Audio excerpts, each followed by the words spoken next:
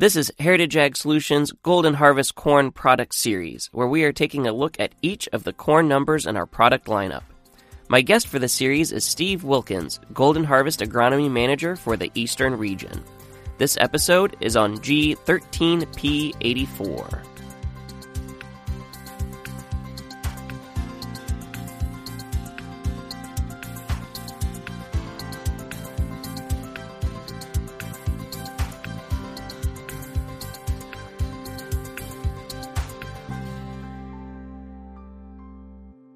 All right, Steve, we've got G13P84, also a newer number, 113 day. What can you tell us about it?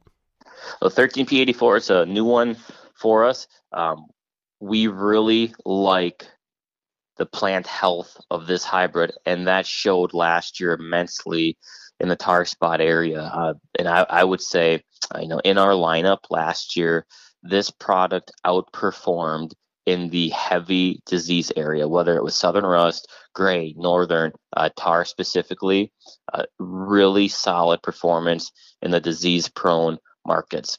We also have a little bit of parent and lineage back to the Golden Harvest G10D21 family. So we're going to see some of those characteristics come through. This will be a bit more of a fixed ear type of hybrid, certainly not as fixed is what we have with the D21, but we're going to want to be a little bit more aggressive on the population to get the top end yield out of it. 3120 trait package, so that you might think that would lend itself only to the rotated acre, and that's probably where this one should be positioned the most. But I've seen this one go corn on corn where we do not have heavy CRW pressure, and you just find because the roots, the stalks, the agronomics, the disease package is so good, it can fit that acre and it can do it very, very well. Mm-hmm. And would you place it on any soil, or are you leaning more on average to tough or highly productive?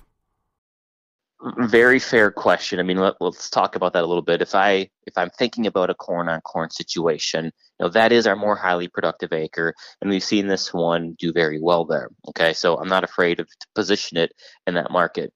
However, on the flip side, if I'm not going to be in that environment, we see this one outperform in the lower to moderate yield environment. So potentially think of it as maybe a little bit fuller season, 11V76 or 08D29, as something that can get on that, maybe more timber soil, rough and tough in the full season type market. But don't hesitate if you're in a heavy disease pressure zone, or you got a weird field that can't get sprayed with the fungicide because of tree lines or houses or you name it, boy, this would be a really strong option for that. Mm-hmm. Okay. Well, and you said it's related to G10D21. So what is with the more of a determinant type ear, what is the lowest population threshold you're comfortable with on that number? Well, so that's a tough question to answer because some of that will determine if we're going to position this on a field that might only have a yield goal of 180, I'm not going to push the populations, and I would be A-okay with it in that area in our low 30,000s. But if I'm going to go corn on corn or in heavy producing one, I'm going to want it to be a little bit above average. So let's call that, our mid to upper 30,000 range. Let's say 35 to 37, somewhere in that ballpark. Okay, sounds good. Harvest management, you could let this one stand a little later in the harvest season, right? Is agronomically solid? Absolutely. We've got a couple of hybrids that can really take the beating and stay out there to the very end. And this is probably, I would say, the best we would have late season. So there's always comfort in having it. And I know a lot of growers who will give up maybe 5 or 10 bushel of top end yield potential to make sure that when they get to that last field and maybe it's post-Thanksgiving, the corn's still going to be standing there and they can fly through it and have good standing corn, good test weight that's dry. That's what this one can offer. All right. Sounds great. Any closing thoughts on 13P84? We had a very sizable competitive plot that this hybrid was in.